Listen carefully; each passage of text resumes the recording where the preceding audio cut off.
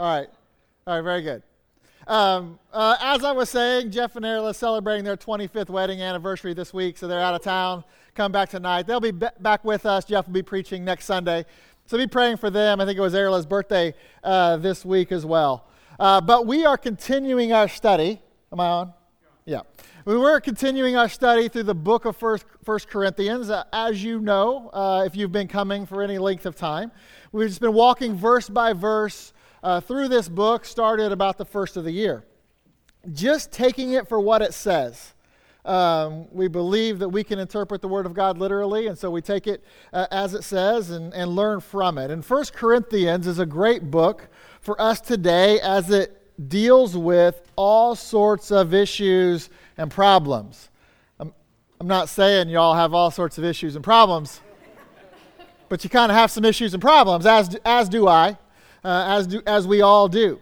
Not the least of which are issues and problems that come along with marriage, that come along with the issue of divorce and singleness and being a widow or widower, all those sorts of things. And that's what we're dealing with specifically now that we have made it to chapter 7. So if you have your Bibles with you, I invite you to turn there with me. 1 Corinthians chapter 7, and we'll be looking specifically at verses 17 through 24 in our time together this morning. And what we're going to be looking at this morning is really just a continuation of what we saw last week. So hopefully you were here, but if not, I'll try to bring you up to speed.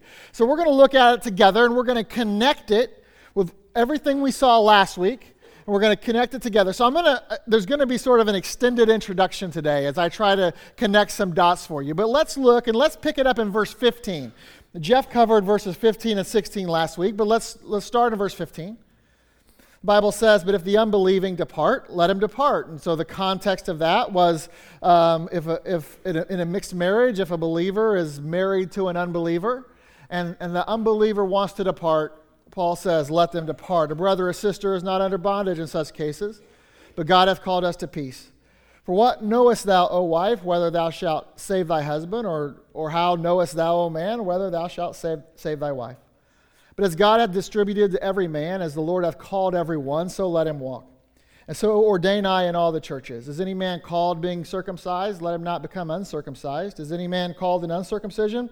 Let him not be circumcised. Circumcision is nothing, and the uncircumcision is nothing, but the keeping of the commandments of God. Let every man abide in the same calling wherein he was called. Art thou called being a servant? Care not for it. But if thou mayest be made free, use it rather. For he that is called in the Lord, being a servant, is the Lord's freeman. Likewise also he that is called being free is Christ's servant. Ye are bought with a price. Be not ye the servants of men. Brethren, let every man wherein he is called, therein abide with God. All right, so let's pray and ask the Lord to bless our time in his word this morning. Dear Heavenly Father, God, we love you. We are thankful just that we have the opportunity to come and worship as we did, and thankful for the praise team and how they led us in the worship this morning, Lord. And you are worthy of all of it. You're worthy of more than we could ever give you, Lord. But I just pray that now that as we calm our hearts and our minds, Lord, I pray that you speak to each and every one of us here. I pray that everything that is said is true to your word. I pray that it is glorifying to you. I pray that it is only your words, that you will move me out of sight and speak to each and every person here today, Lord. We love you. We thank you, and we ask you to work as only you can. We ask all this in Jesus' name. Amen. Now, before we get into the main verses that we're going to look at this morning, like I said, I have to lay some groundwork, connect it to last week. And if you remember back, if you were here last Sunday, Jeff had a sermon that he entitled Stay Together.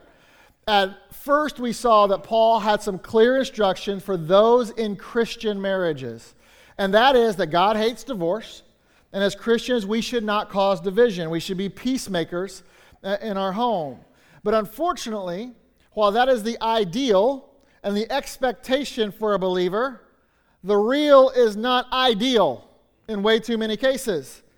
And the reality of too many marriages, including Christian marriages, is that one spouse or both aren't acting Christian. And they don't understand the picture of Christ in the church, or maybe they do understand it and they just don't care. So they're acting like a lost person, or both of them are acting like lost people. There are obvious solutions to that. We talked about some of those last week, but you have to apply the Bible. And then we saw Paul also had a message for those in mixed marriages. And by mixed marriages, we mean those where there is one believer and one non-believer. That's kind of where we picked up or talked about starting in verse 15. So the mixed marriage has nothing to do with race or culture. It has to do with Christianity. Are you a believer or not? And Paul's message to them was, you don't have to split up. As a believer, if your non-believing spouse is okay to stay with you, then you should be okay to stay with them. And you don't have to get divorced just because they're not saved. We'll talk about that in a little bit and what the thinking was with the Corinthians at the time. But you don't have to get divorced. Stay together. And it may be a tougher road, but that's okay. Stick it out. It may end up with you leading your unbelieving spouse to the Lord, and how cool would that be? But, as we saw, starting in verse 15, if they don't like that you're living your life by Bible principles, if they don't like that and they leave you, then you could let them leave. And at the end of verse 15, you can be at peace. And through that teaching, we saw the biblical grounds for divorce, and Jeff laid those out for us last week as death, defrauding, or desertion. And you can go back and listen to that if you haven't. And those grounds, I will say, by the way, apply to both Christian and mixed marriages. So if you are a believer and you involve yourself in an adulterous affair, for example, you can't claim that your spouse has to stay with you just because you are both Christians. No, you can only make that claim when you're actually living as a Christian. Because the capstone of everything we looked at last week, and really I believe the capstone of everything that Paul is talking about in this chapter, is found at the end of verse 15. But God hath called us to peace. So whether you are married, single, divorced, widowed, you are to live according to peace. What that means is you are to make all of the relative decisions about whether to get married or whether to stay single. We've talked about these things already. We'll talk about them again, but whether you get married, whether you stay single, whether you get divorced, if you have biblical grounds, or you stay and work it out, you're to make all those decisions from a position of peace. So let me say it this way. The Bible is clear in all areas. It's good to get married. Whosoever findeth a wife findeth a good thing. It's good to stay single. Paul says, I wish everybody could be as I. It's good to stay single. Unfortunately, we live in a world of sin, and people drag themselves and others into sin, and so God has provided provision and grounds for divorce. We looked at those last week, and it's unfortunate. The goal is never, God hates divorce. The goal is never divorce, but there are some biblical grounds, but outside of those clear biblical grounds, you are to stay together.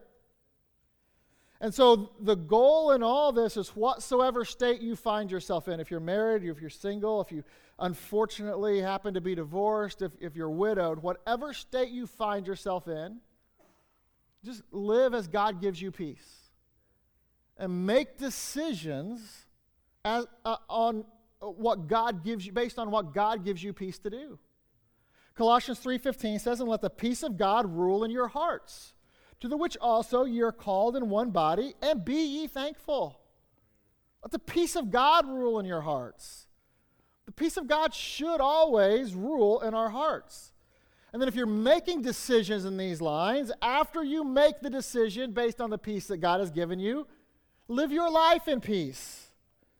And let me just say here as a sidebar that you can only live your life in peace.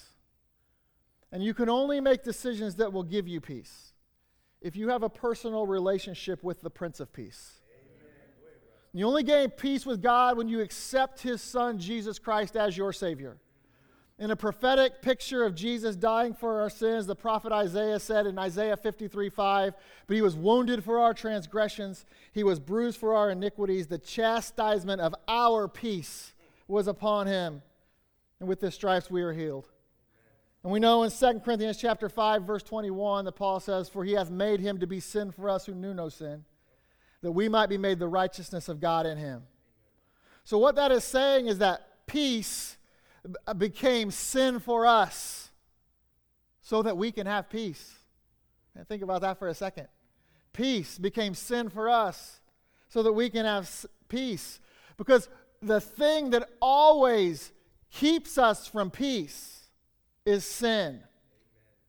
The sin in your life, the sin in my life, it keeps us separated from God. So God sent the one who is peace. Ephesians 2:14, "For he is our peace, who hath made both one and hath broken down the middle wall of partition between us." Praise the Lord that he did that. And he did it to take away sin. When we accept that offer, we are brought into peace with God. Our sins are removed. Psalm 103 verse 12 describes it this way: "As far as the east is from the west, so far hath he removed our transgressions from us." Amen. And we are reconciled to God. What a beautiful thing that is. That absolutely, undoubtedly is good news. Yes, it is. And we can have peace with God. Romans 5:1 says, "Therefore, in being justified by faith, we have peace with God through our Lord Jesus Christ."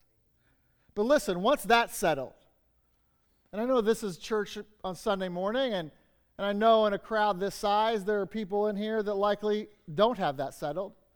I also know that many of us do. Many of you here are saved, and you do have that settled in your life, and you have peace with God.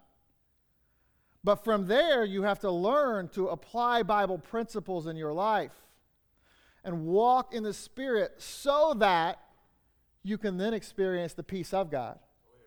Because peace with God and peace of God are two different things. And so that's what today is about, this experiencing the peace of God in your home, in your marriage, in whatever station of life you find yourself. And it leads to a peace that the Bible describes as passeth all understanding. But you have to apply Bible principles. You have to walk in the Spirit. Because when you walk in the Spirit, you can experience the fruit of the Spirit that we learn in Galatians chapter 5, verses 22 and 23, that one of the part of the fruit just happens to be peace. And if you're not walking in the Spirit, if you're not living your life according to Bible principles, then the peace of God is not going to rule in your life. It is not going to rule in your home. It is not going to rule in your relationships. It is not going to rule in your marriage. And that is where we run into problems. Simply, it is this simple. We run into problems in our life because we do not live by Bible principles. That is it, period. Do what the Bible says and it will work. When you don't, and you're on your own. And you see, we go into relationships without the intent of applying Bible principles. Maybe we think we will, but when it comes down to reality, we go into relationships with some misconceptions. And let me give you a couple big misconceptions that don't come from the Bible. First, we go into relationships, particularly marriage relationships. We go into it for what we can get out of it. And that is exactly the opposite of how relationships are to be, particularly the marriage relationship. The definition of love, agape love, is a self-sacrificing love that puts self aside. But we go into it for what we can get out of it. So that's the first strike. And then second, we go into relationships with a selfish mindset so much that we think we can change the other person to do what we want and to give us what we need. So let me try to illustrate that for you. There was a girl on her wedding day, and she was so nervous, and she comes into the back of the auditorium, and she just freezes. She's petrified. She's so nervous, and her mother sees it, and her mother's at the front, but, she's like, oh, my goodness, she's she's not going to be able to walk forward. So her mother, quietly excuses herself, and she makes her way to the back of the auditorium, and she's there with the dad who's getting ready to walk her down, and she says, listen, I know you're nervous. She's like, Mom, I don't know if I can do it. I just don't know if I can do it. And she was like, okay, let's just put everything aside. You just need to focus on three things. You need to focus on the aisle. You're going to walk down this aisle. You're going to do it. You're just going to focus on the aisle. Then you're going to focus on the altar, because that's where he's at. So you're going to focus on the aisle, and then when you get to the end of the aisle, you're just going to focus on the altar. The preacher's there, and your soon-to-be husband's there. And then once you do that, you're just going to focus on him. So you focus on the aisle, and then you focus on the altar, and then you focus on him. And she's like, okay, I can do it. And so she's walking down. And the whole crowd hears her chanting, aisle, altar, him. Aisle, altar, him. Aisle, altar, him. And if you don't get that, just ask somebody to explain it to you. You'll get it over lunch. But listen, that's where we run into problems. We run into problems by not living what the Bible says. And we think that maybe we can change the person, and we can change him and alter her, and it's my way or the highway, and if it doesn't go the way I want it to go and expect it to go, then I'm just going to opt out. But that's not what the Bible tells you to do. We learned last week the Bible tells you to stay together. The Bible tells you to work it out. The Bible tells you to put it to work, because it will do the work. Because listen, every relationship has conflict. That's the truth of the matter. No one is perfect. No one sees eye to eye all the time. No matter how much scripture you can quote, there will always be some things which you and your spouse disagree on. No matter how much you love them, there will always be times you don't see things the same way. And that's okay. And we talked about this at the beginning of chapter 7. It's even supposed to work that way, because God made man and woman different. He made us differently for a reason, so that we can be better together. We can fulfill the purpose that he has given us. If we were the same, we had the same flaws and faults. No, God brought the man and woman together to fulfill the purpose that he has for them, and they can do it better together. And so those disagreements come because we view things from opposite ends of the perspective many times. But God wants to use those gender differences as a school to help us grow up. And part of growing up is just learning that process of compromise and learning when to compromise and what to do. And, there's a whole long list of things. And I won't take the time to bore you on what you need to compromise on. But that's something you work out with your spouse. And as you apply Bible principles. That's Philippians 2, by the way. I don't take time to go there, but you can read it on your own. That's part of Philippians 2. Because listen, more marriages die from inflexibility than infidelity. And you miss, if you miss that, you miss something good right there. More marriages die from inflexibility than infidelity. And they die because one person, or more likely both people, aren't willing to compromise, and it has to be their way. Listen. We are called to peace. And if you just do what the Bible tells you to do, you can absolutely have peace in the midst of all your disagreements. And stay together. And that is exactly what Paul is saying in our passage this morning. It is the same theme throughout this entire chapter. You can have peace through contentment. Wherever you find yourself in life. Listen, that is how Paul chose to live his life. In the book of Philippians, chapter 4, verse 11, he said, not that I speak in respect of want, for I have learned in whatsoever state I am therewith to be content. Paul wrote the book of Philippians from prison. It's one of the prison epistles. He says, whatever state I find myself in, I can choose contentment. Why? Because I have the peace of God ruling in my heart. And that's our problem. We don't have peace in our lives and in our relationships, and so we're not content. And a lack of contentment leads to seeking more. or seeking something different or seeking change. No, seek God. And you'll learn that when you seek God, you will find peace and therefore contentment. And in verses 17 through 24 that we're looking at today, Paul tells us how. He gets very practical today and tells us how to do that. And you might have noticed as we were reading those verses, when we get to verse 17, Paul deviates just a little from the preceding and what we'll see next week, the following verses of this chapter. Those verses very specifically deal with marriage. Verses 17 through 24, he talks about circumcision, uncircumcision, being a servant, not being a servant, being free or not being free. And so he deviates just a little, but the theme does not change. The theme of this entire chapter, even verses 17 through 24, revolve around those issues: marriage, singleness, divorce, remarriage, all those sorts of things. And like I mentioned a little bit ago, the key to all of it, and you will hear me say this over and over and over, is that you're called to peace. So make decisions based on what God gives you peace to do. And then live your life after those decisions in and through the peace found in Jesus Christ. So what Paul does in our passage this morning is he uses a couple physical examples to drive home this overarching spiritual point.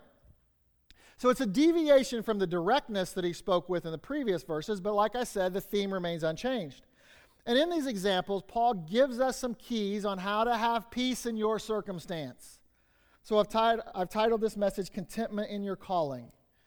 Contentment in your calling. And I chose those words specifically because the word calling is always an interesting one. And we've talked about it. Jeff already talked about it in the book of 1 Corinthians and the issue of a call from God and what that means and what that looks like. But we see that word or a form of that word 9 times in verses 17 through 24. So 9 times in 8 verses. And Paul is kind of bouncing back and forth in meaning but from the calling of salvation that God places to every man in the world. He's called every man to salvation that we have to choose willingly. So he's bouncing forth between that calling and you accepting that call of salvation with, on the other side, the calling on your life from what we would say a vocation standpoint.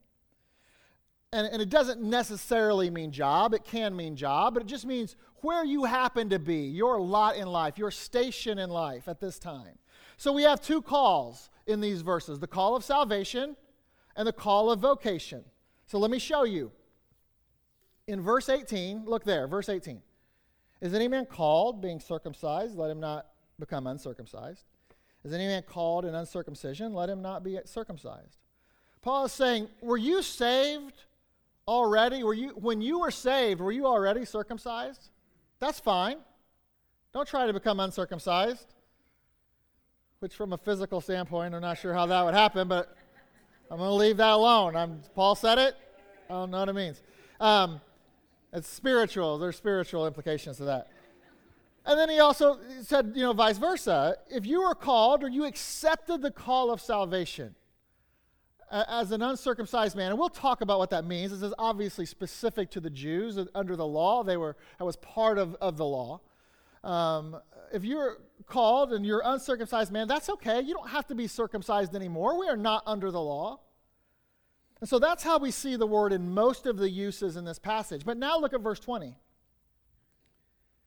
said, let every man abide in the same calling wherein he was called. And there he's saying, whatever situation you happen to be in when you get saved, the vocation aspect, it's okay. As long as it isn't against biblical principles, you can stay. There is no problem because Christ saves you where you're at. You don't have to change before you get saved, and if what you're doing doesn't go against Bible principles, you don't have to change after you get saved. And don't let anyone tell you that you have to particularly get changed before you get saved. That's lordship salvation, and that is heresy. But that's for another day. And back to the point. When you get saved, he said, now live your life to the glory of God where you find yourself. And that takes us back to the marriage context and what we saw last week, because here's what was going on in Corinth at the time. So Corinth, a very pagan city. I mean, a lot of craziness going on. You know, Paul swings through, and man, he's winning people to the Lord. He starts a church, and then he's gone. And so what you have happening is people getting saved, and legitimate new birth, but you know, it's Jews, it's Gentiles, there's all sorts of stuff. There's people dealing with the law still and trying to figure that out. There's people getting saved, and now they're already married, and their spouse is unsaved. And so they were writing to Paul saying, what do we do? Like, I mean, we know, I mean, from chapter 6, I mean, although obviously they didn't have the letter at the time, but it was like, you know, that we're not to be unequally yoked, and you see that in 2 Corinthians. And so Paul had taught those principles, and so now they're getting married, and they're dealing with, and they're like, do we need to get divorced now because I'm saved and he's not, or I'm saved and she's not? What do we do? How do we handle all this? And that was even some of the issues at the beginning of the chapter with respect to, you know, defrauding and those sorts of things. It's like, am I joining myself to what is, you know, to a harlot? To what's going on here? How do I deal with this? And so Paul's answering these questions as we go. And so that leads us to where we're at today. He's saying, no, listen, you can have peace. Stay together. If they're unbelieving, if they're good with you, you're good with them. Don't defraud, don't do any of that stuff. But again, the point of the calling, and you can't separate it from its context, is that we have been called to peace. And that goes back to verse 15. You've been called to peace. That's the goal. Wherever you're at. If you get saved and you're married to an unsaved person, it's okay. You're still called to peace. As part of your calling, strive for peace. And listen, even though the context of this is still marriage and singleness and all that sort of stuff, the principles that we are going to lay out this morning, they apply to every aspect of your life. This is just good biblical principles that apply wherever you find yourself. So job, station of life, the things you struggle with, this should help with all of it. And so when it comes to gaining peace through contentment, the first key we see from Paul, this is point number 1, is you need to recognize God's providence. So you're going to find yourself sometimes in situations that maybe you wouldn't exactly choose to be in. But if you want to get to that place of peace, the first thing you need to do is recognize God's providence. Look back at verse 17 again. But as God hath distributed to every man, as the Lord hath called every one, so let him walk. Walk in that. And we see this same principle in Ephesians chapter 2 and other places in the Bible. And he says, and so ordain I in all churches. And he gives an example. Is any man called, being circumcised? Let him not become uncircumcised. Is any man called in uncircumcision? Let him not be circumcised. Circumcision is nothing, and the uncircumcision is nothing, but the keeping of the commandments of God. And so again, what Paul is saying is, whatever situation you find yourself in life, particularly with respect to marriage and singleness, you need to recognize God's providence in that. He said, pay attention to the fact that God has distributed to every man and called everyone. And wherever he's called you, wherever you're at when you accept the call of salvation, just keep walking your life down that road. Walk in that until God directs you in a different direction.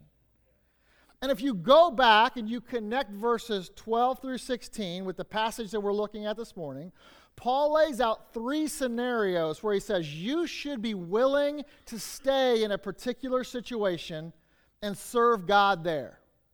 So he gives these 3 examples. The first in verses 12 through 16 is in a marriage with an unbeliever where there are no biblical grounds for divorce. You need to be willing to stay there and serve God there, and you can have peace there. And then he says you should also be able to do the same thing in a culture that is opposite of your own. And we'll talk about what this means specifically with circumcision and uncircumcision. And then he gets down and he says, as a servant to another, you should be able and willing to serve God there. It doesn't matter. You don't have an excuse. choose to keep the commandments of God anyway. And listen, I'll be honest, this isn't politically correct thinking today. In fact, human nature rebels against much of this teaching, but the teaching is what it is. And the key is you can obey it. You are able to obey the teaching that Paul is giving when you have the right perspective. And that perspective starts with recognizing that God is in control, that his providence rules. It is acknowledging that, his providence. And listen, providence, it can be a little bit confusing at times, but I'll tell you what it is not. It is not a Calvinistic concept of determinism, that everything is predetermined by God before the foundation of the world. That is not what providence is. It is not that, because man has a free will and gets to make choices.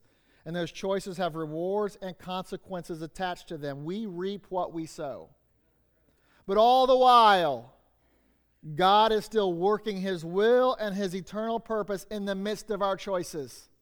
That is the definition of providence, that God is working his will and his eternal purpose in the midst of your choices. You see, his sovereignty, which is God sovereign? Absolutely. He is absolutely sovereign. But his sovereignty is not detached or incompatible with your own volition. You get to choose. So know that wherever you are, God is there. As long as you're willing to apply Bible principles, God is still going to work. And this didn't only apply to Corinth because it was Corinth. You know, the Corinthians were asking these questions, and Corinth is a very unique example because it was a very unique city in not a lot of good ways. But Paul says this doesn't only apply to Corinth because you guys are dealing with so many of these crazy issues. No. This applies everywhere. But Paul said, I ordained or prescribed it for all churches. No one is exempt because of where you live. God is enough in all places. Amen. And listen, God is enough even if you're in a situation that you have no control over. In the example we find in verses 18 and 19, Paul uses a cultural and a racial example with Jewish circumcision. And in the Old Testament, circumcision was commanded for the Jew. And even though the circumcision itself didn't make them God's people, it was a sign of the covenant. But we are no longer under that covenant. We're now in the church age. If you came to 9 o'clock this morning, you learned about that. And those things no longer matter from a spiritual condition standpoint. Galatians 6:15 says, "For in Christ Jesus neither circumcision availeth anything, nor uncircumcision, but a new creature." Amen. You've been born again. You have been a new creature in Christ. And circumcision doesn't matter because culture doesn't matter. Race doesn't matter. This is open to everybody. And you can't choose your race or your culture anyway. It is part of God's providence. And maybe you're in a situation that has nothing to do with your own choices. And you are in a bad situation because of choices of someone else. And it doesn't have anything to do with the choices you've made. Listen, either way, you can still have peace with God. And you can still serve God. It doesn't matter who you are or where you're at. And I know this because of verse 19, which says circumcision is nothing and uncircumcision is nothing, but the keeping of the commandments of the law, keeping of the commandments of God. Now that's something. And the commandments of God are different than the commandments of the law. And we don't have to keep the commandments of the law, although from a moral standpoint, most of them apply to us. Thou shalt not murder. Guess what? You shouldn't murder. Still today. Church age. I know. It's weird. It still applies to us today. Nearly all the moral aspects of that. But listen, that is not what we have to do to be in a right relationship with God. Circumcision, uncircumcision, it doesn't matter. The keeping of the law doesn't matter. It's nothing. But the keeping of the commandments of God in your heart, that means something, man. That's what we're supposed to do. And that tells us that the key to life isn't outward. The key to life is what you and Jesus have going on inwardly that maybe nobody else even knows about. So our racial and cultural and political and societal identity does not matter anymore. You see, once you are born again, your identity is sealed by the fact that you are seated in Christ in heavenly places. And we shouldn't care about racial and political pride and power. We should only care about Bible pride and power. We need what the Bible says. Because obedience is the only mark of faithfulness that God recognizes. And listen, there is no thing or no one who can keep you from obeying the Bible and serving Christ, no matter your situation. But to do so, you have to start with recognizing God's providence in it. Because if you don't think that God is with you, and you don't think that God is for you, then you are going to land in a place of utter discouragement, not a place of peace. But listen, you alone are responsible for your spiritual success or failure. And that is based upon your obedience. And when we talk about obedience, God wants full obedience, because we like to obey just kind of on our own terms, in our own way. I mean, we're obeying. I'm going to come to church on Sunday. I don't know what I'm going to do the rest of the week. Saturday night, that's my own time. I'm going to live how I want to live then. But I'll come to church on Sunday. That's obeying the Lord. Well, that's not how God works, just so you know. There's a story in the Old Testament in 1 Samuel 15 where God sent Saul a command through the prophet Samuel and to gather his army and to attack Amalek. It was utterly destroying everything that breathed was the command. Every man, woman, child, animal. But Saul didn't fully obey. Saul did everything except he preserved the king and he allowed his people to take the best of the oxen and sheep. Really, what's the harm in that? Saul saved only a few of the best sheep, lambs, oxen. And listen, he had good reason. He did this so that the people could sacrifice to the Lord. In verse 21, 1 Samuel 15:21 says, "But the people took of the spoil sheep and oxen, the chief of the things which should have been utterly destroyed, to sacrifice unto the Lord God in Gilgal." Listen, that's a good reason, isn't it? He was told to kill all of it. But listen, God, I want to sacrifice something to you, so I'm not going to do all of that. I'm going to keep a little bit back. Seemed like a good reason, but we get the answer in verse 22. And Samuel said, "Hath the Lord as great delight in burnt offerings and sacrifice as in obeying the voice of the Lord? Behold, to obey is better than sacrifice, and to hearken than the fat of rams." You see, God didn't think it was a good reason, because keeping the commandments was required. Not keeping only what he wanted. We see what God really thought back in verses 10 and 11. "Then came the word of the Lord unto Samuel, saying, It repenteth me that I have set up Saul to be king. For he turned back from following me." And how does he know that? "Hath not performed my commandments." And it grieved Samuel, and he cried unto the Lord all night. You know what God wants out of you and me this morning is full obedience in the midst of wherever you happen to find yourself. Because what we do, what Saul did, is we create excuses for why we're the exception. And so we're in a situation that we don't like, and it's hard, and maybe it's no choice of our own. Maybe it's not even our fault. And so we'll convince ourselves that we're the exception. And yeah, the Bible might say this, this, and this, but I didn't get myself into this. This is somebody else's fault. So I'm the exception to this rule.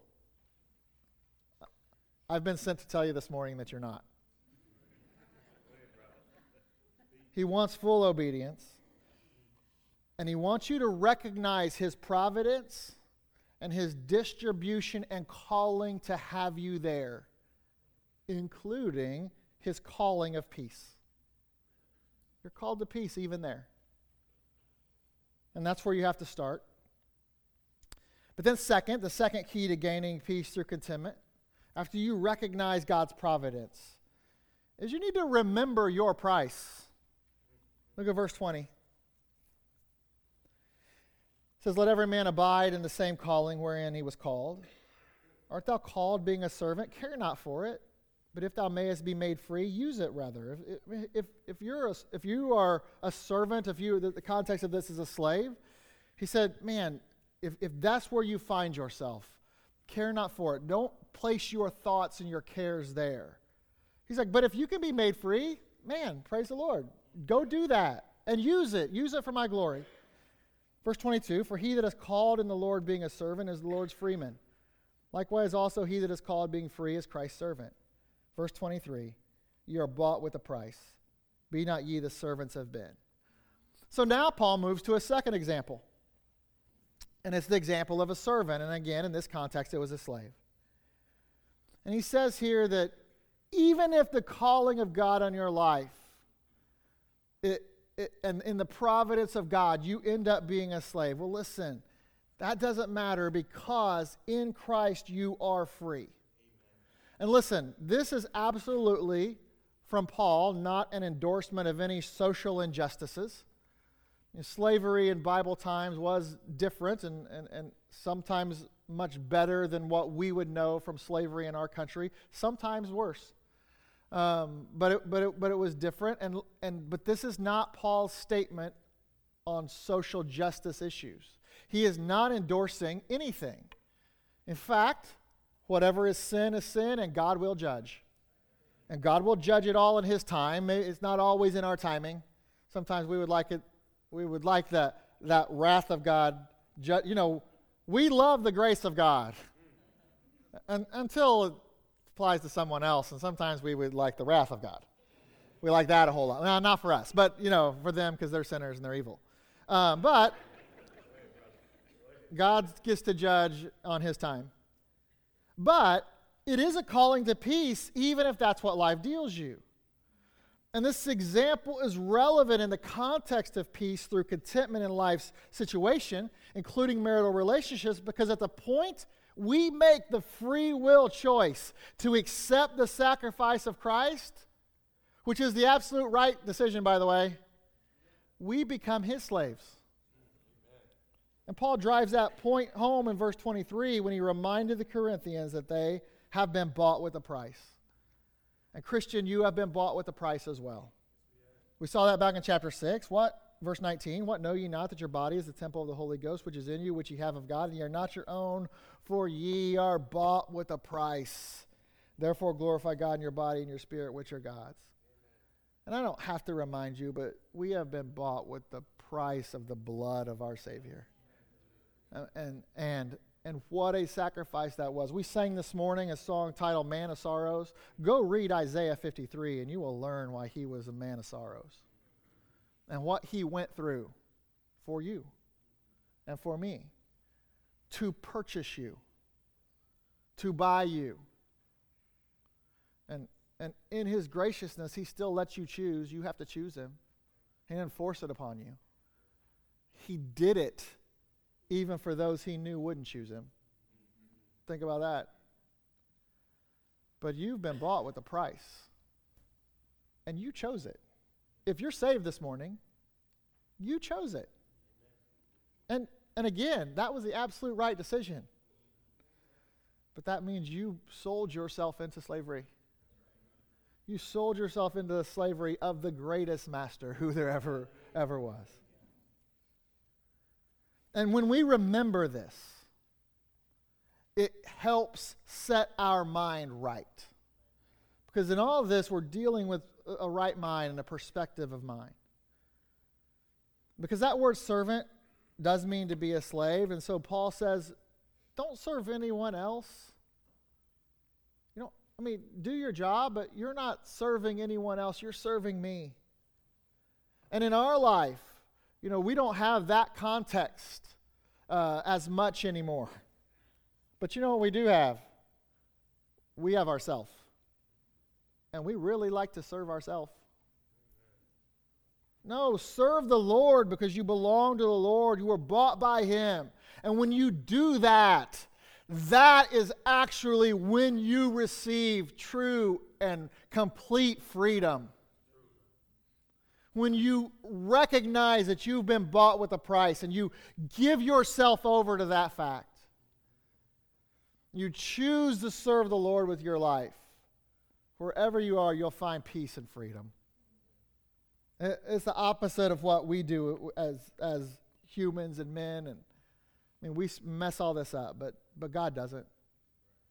And Paul wasn't just saying this for the Corinthians or for us. This is something he knew personally. He had made himself a bond servant to the Lord, a prisoner.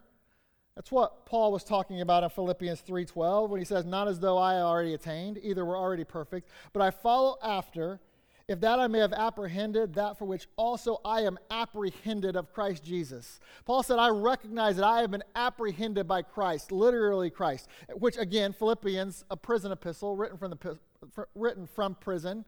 He had never acknowledged in any of those prison epistles that he was a prisoner of man. Because he wasn't.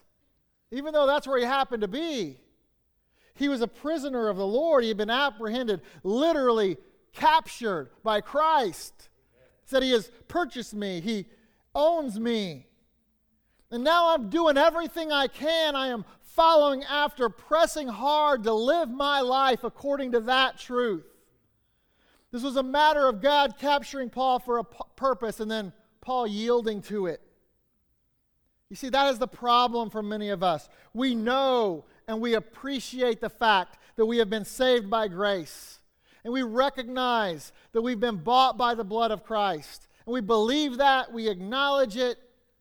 We just don't take the next step and then figure out how to yield yourself to it and allow the acknowledging of it to bring you peace as you live your life for Him.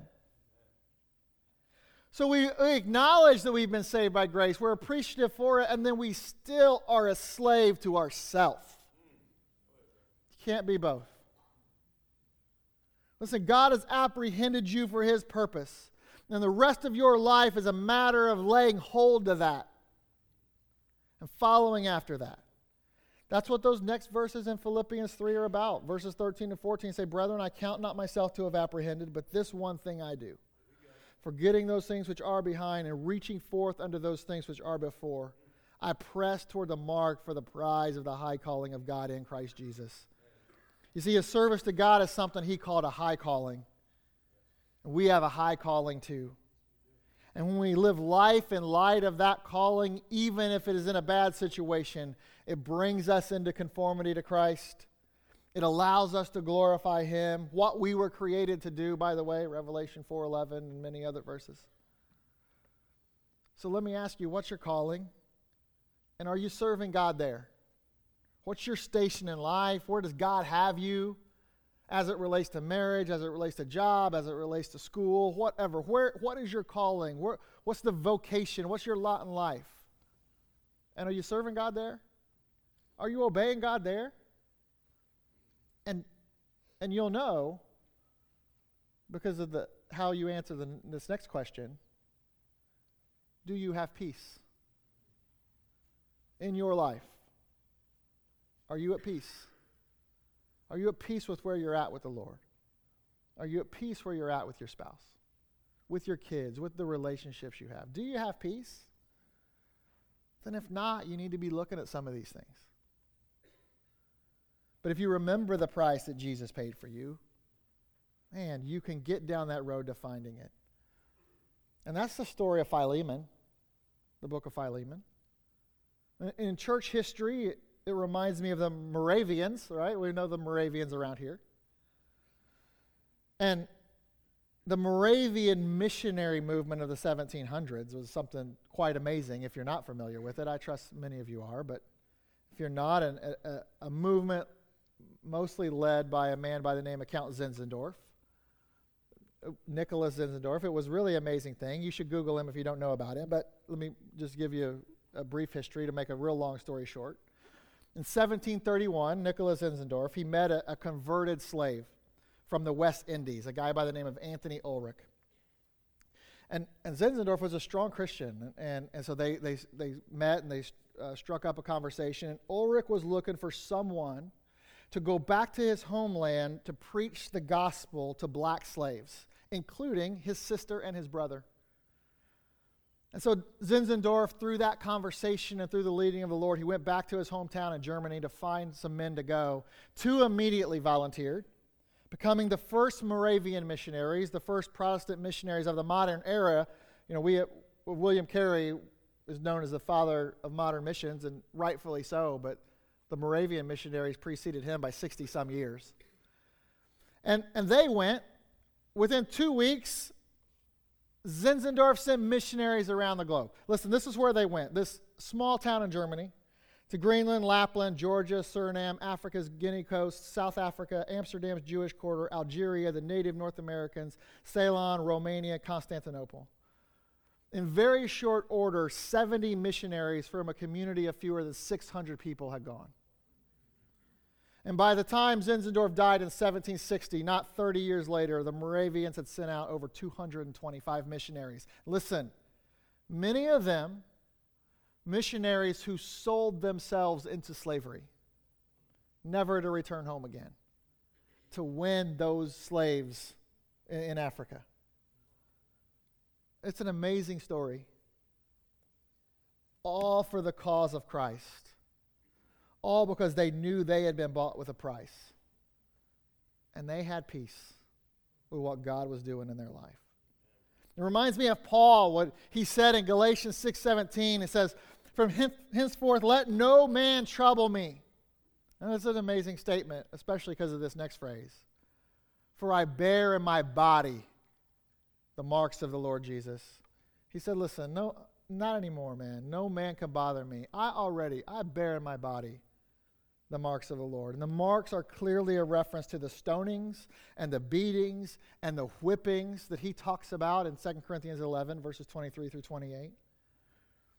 195 lashes from a whip are going to leave some marks. Paul had the stripes laid on him just as they were laid on Jesus. A man who had been stoned and beaten with rods is going to have some marks. No telling what Paul looked like physically at the end of his life. But he did it willingly. Why? Because he knew that he had been bought with a price. He was no longer his own, and his body showed it. It was like the Old Testament slave who decided to make a willing choice to stay with his master. In Exodus 21, verses 5 and 6, it says, "If the servant shall plainly say, 'I love my master, my wife, my children, I will not go free,' then his master shall bring him into the judges, and he shall bring him to the door, and under the doorpost, and his master shall bore his ear through with an awl, and he shall serve him forever. And with that hole in his ear, the slave bore in his body the marks of his master." Do we have marks? Do you have marks to where you bear in your body the dying of the Lord Jesus Christ? And listen, we live in a culture that's unlike Paul. It's unlike the Old Testament. Praise the Lord. We don't get 40 lashes save one for preaching Christ. But it doesn't mean that you don't get marks. As you share your faith, and someone, if you're a kid, and these differ as we go up. Maybe you're a kid, and maybe you're in high school, and it's time to share your faith, and God leads you to share your faith with someone, and you do it, and you get made fun of. That's a mark. Listen, you're bearing in your body the marks of the Lord Jesus. And I know that doesn't feel good. But can I tell you that it is good?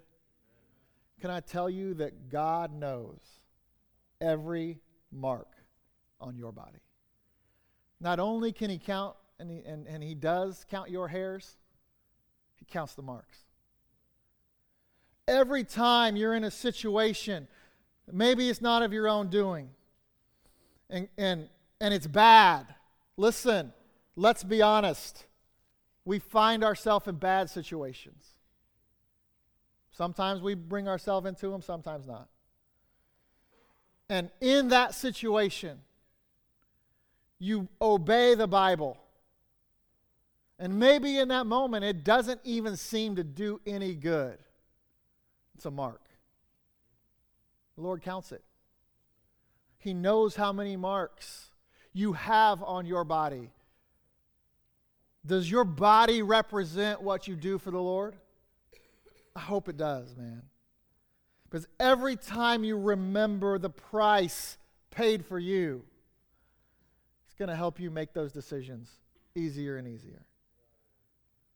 And then third, in finding peace through contentment, you need to realize the place.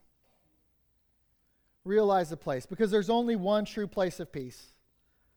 And you see it in 1 Corinthians 7, verse 24. Brethren, let every man wherein he is called therein abide with God. You see, the place of peace is found in abiding with God. And the word abide means to stay, to dwell, or to be present. And this is important because communion and presence with Christ is a certain cure for every ill. So abide near to Jesus. It is a matter of secondary importance whether you live on the mountain of honor or in the valley of humiliation if you are abiding in Him. So strive to stay and dwell in His presence, in His providence. Build your relationship with a God who provides peace that passeth all understanding. That is what we need for all life situations, in bad marriages, in tough relationships, in the loneliness of singleness. We just need to abide in Christ. And it is something we miss today in our form of Laodicean Christianity. In John 15:5, Jesus said, I am the vine, ye are the branches. He that abideth in me and I in him, the same bringeth forth much fruit. For without me, you can do nothing. That's how we have peace. And I say that because Jesus said that as we abide in Him, we will bring forth much fruit. There are a fruit is a good study in your Bible. There are different types of fruit in the Bible, but the fruit discussed here is particularly related to the fruit of the Spirit. That means as we abide in Christ, we will become more like Christ. And He is love, joy, peace. He is the embodiment of those 9 characteristics found in Galatians 5. His life is a picture of fruit in complete fullness. And that is what we are to be, conformed to Him, becoming more like Him every day. And when we abide in Him, we do just that. But man, a commitment to do it is needed. You know, God doesn't just want your leftover time. He wants your full attention. In the same way, He doesn't want partial obedience. He wants you to be with Him because you want to be with Him. A good example of that is found in Exodus 24, and then we'll be done. When God calls Moses up to Mount Sinai for a second time, in verse 12 of Exodus 24, the Bible says, And the Lord said unto Moses, Come up to me in the mountain, be there. And I will give thee tables of stone and a law and commandments which I have written, that thou mayest teach them. And I don't know if you caught it or not, but there are 3 words in the middle of that verse that define for you what abiding with Christ looks like. God told Moses to come up into the mount and be there. And the question I want to leave you with this morning is this. Are you there? First of all, do you take time to spend time with the Lord each day? And if so, are you there? Or are you somewhere else? Don't just go there, be there. Don't just open your Bible, be in your Bible. God deserves our full attention. God deserves an unfettered heart and an undistracted mind. And listen, this is for your own good. Because when you abide with Christ and are there with Him every day, you will receive peace. That is a promise you have from the Lord. So maybe you're in a marriage or in a situation of life that you're not so sure about. Well, the Bible's clear. You've been called to peace. But even though the Bible's clear, sometimes we're not. And in those times, here's what you do. You recognize and acknowledge God's providence. You recognize that God is there, and if you will apply Bible principles to your life, He will work. It is the Word of God. He is true to it every single time. And then second, you remember your price, and you remember the sacrifice that was paid for you. And you place yourself in service to the one who paid it. And since He paid it all, you should surrender all. And then third, you realize the place of peace, and you drive yourself to the Lord, and you be there with him. So contentment in your calling is possible, and it's your choice to make. We're going to sing one final song. That's for you. That is your time with the Lord. And during that time, the altar is open. You can come forward. You can pray, talk to someone. You can do business with the Lord right there in the pew. It doesn't matter. What matters is your response. If God's calling you to do business with him today, do that.